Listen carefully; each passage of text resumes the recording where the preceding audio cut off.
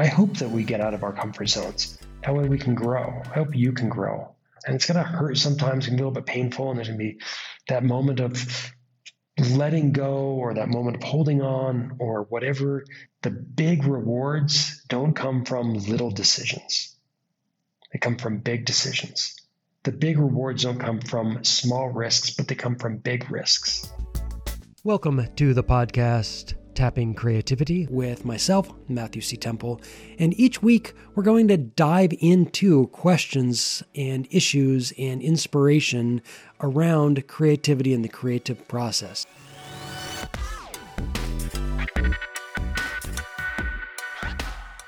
Hey, and welcome to this week's episode of Tapping Creativity.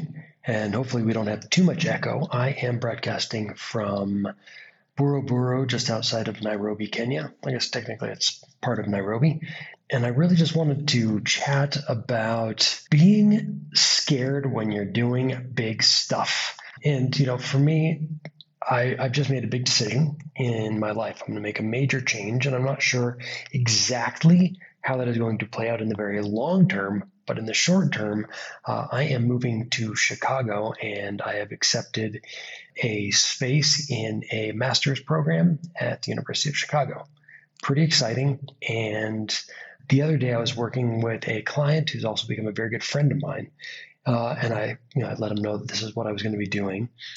And he said, I'm just so impressed by you and your sort of these bold decisions that you're making and going back to school. And, I was like, the reality is I just had to be honest, which is that I'm scared. And from the outside, I know it looks, it can look, at least to some people, that's bold and exciting. Some people probably think it's crazy. And I'm kind of in that particular camp. I think it's crazy. It's what I want to do. It's something I think that will benefit me enormously in my life. I love learning. I love growing. I love being surrounded by people who are questioning and inquiring, and it's going to be a great thing for me to be able to do. But I'm also scared. There's a lot of unknowns about this next step in my journey. It's an educational journey. I hope it is going to be a part of my creative journey. It will definitely be a part of whatever comes for me next in my life. I've had my trajectory. It's been, at first, going into college and whatever it was, I knew I was wanted to be in storytelling and making movies. And then I moved to Los Angeles and I was doing that. And then, eventually, there were all the challenges and the ups and the downs. And is this really going to work? And is this really what I would be doing? And is this the best way for me to provide for my family and all that good stuff? But there's an identity around the searching for it and the striving for it. And then an identity around attaining that is where I could say, I'm a filmmaker, I'm a writer. This is what I do for a living. And when I moved to Kenya 3 years ago, I knew I was taking a little bit of a sabbatical just to figure out what was going to come next. And I thought I had it all figured out. I was really excited about next steps I was taking in my creative life to be making TV and movies here in Kenya. And then COVID hit and everything was shut down. And it took me 2 years to get back here to Kenya. And by that time, the projects that I had been developing and building had just evaporated, as things can and do over time. And so there was this searching now of, after all of these changes and what was going to come next. And as things were not necessarily, things weren't becoming obvious or clear, I started looking at what were going to be options that were new, something that was going to bring something different in my life that I didn't see coming. And I didn't realize this actually, but Sarah said when I first met her, something I had talked about was how much I wanted to go back and get higher education. And I can't say I specifically remembered that, even though when we were looking at our goals from about 2 years ago, year and a half ago, that was one of the things that was in my future that I wanted to do. And I kind of forgot. And then last summer we were doing a cross country, about 2.5 month trek from California all the way through the middle of the country down into the south, into North Carolina, up the Atlantic seaboard up into Canada and then back across southern Canada and then northern United States. On that trip, we stopped in Chicago, and something just clicked about that city and also about the University of Chicago. And in the fall, I applied to a PhD program, which was probably silly. It's a top university, and in the program I was applying to, they accept 2 students a year.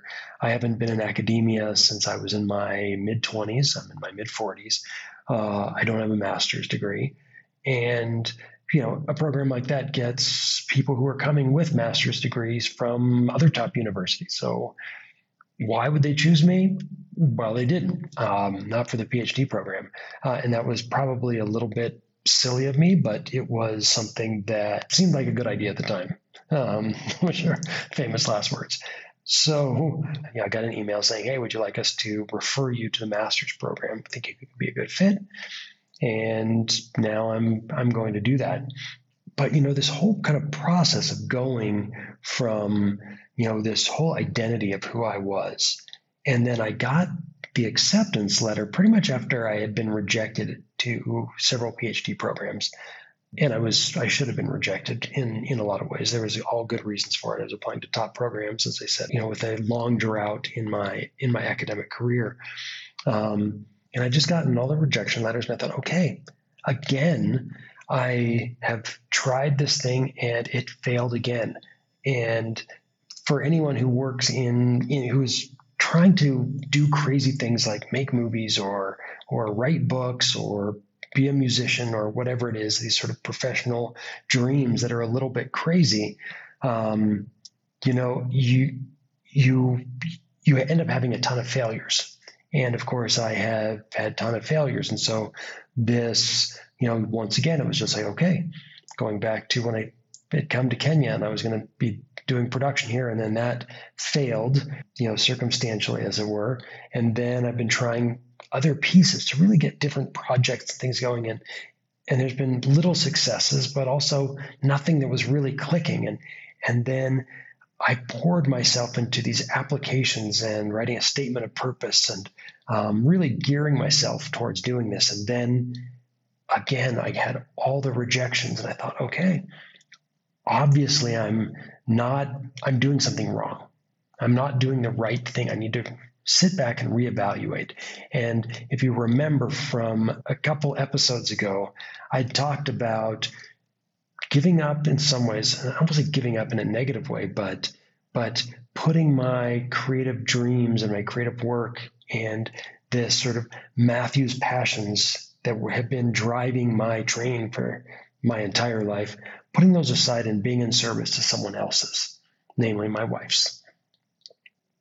And I grappled with that for quite a while.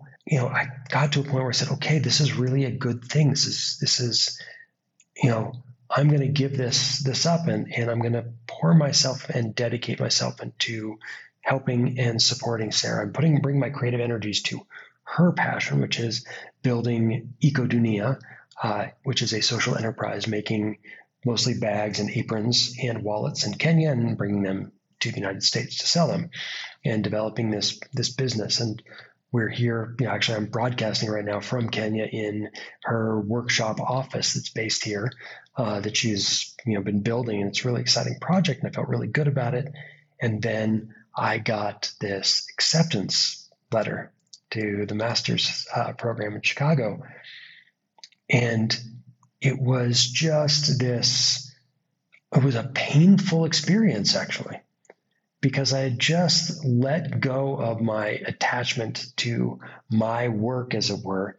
And as soon as I let it go, it came back and said, no, actually, here is the way, this is the thing. And I wasn't sure I could accept it because I'd already stopped doing it. And there's this beautiful kind of piece with that, which was the letting go. And someone even had mentioned, and of course I thought this too, like as soon as you let go, something else comes in its place, or exactly what needs to happen just comes in.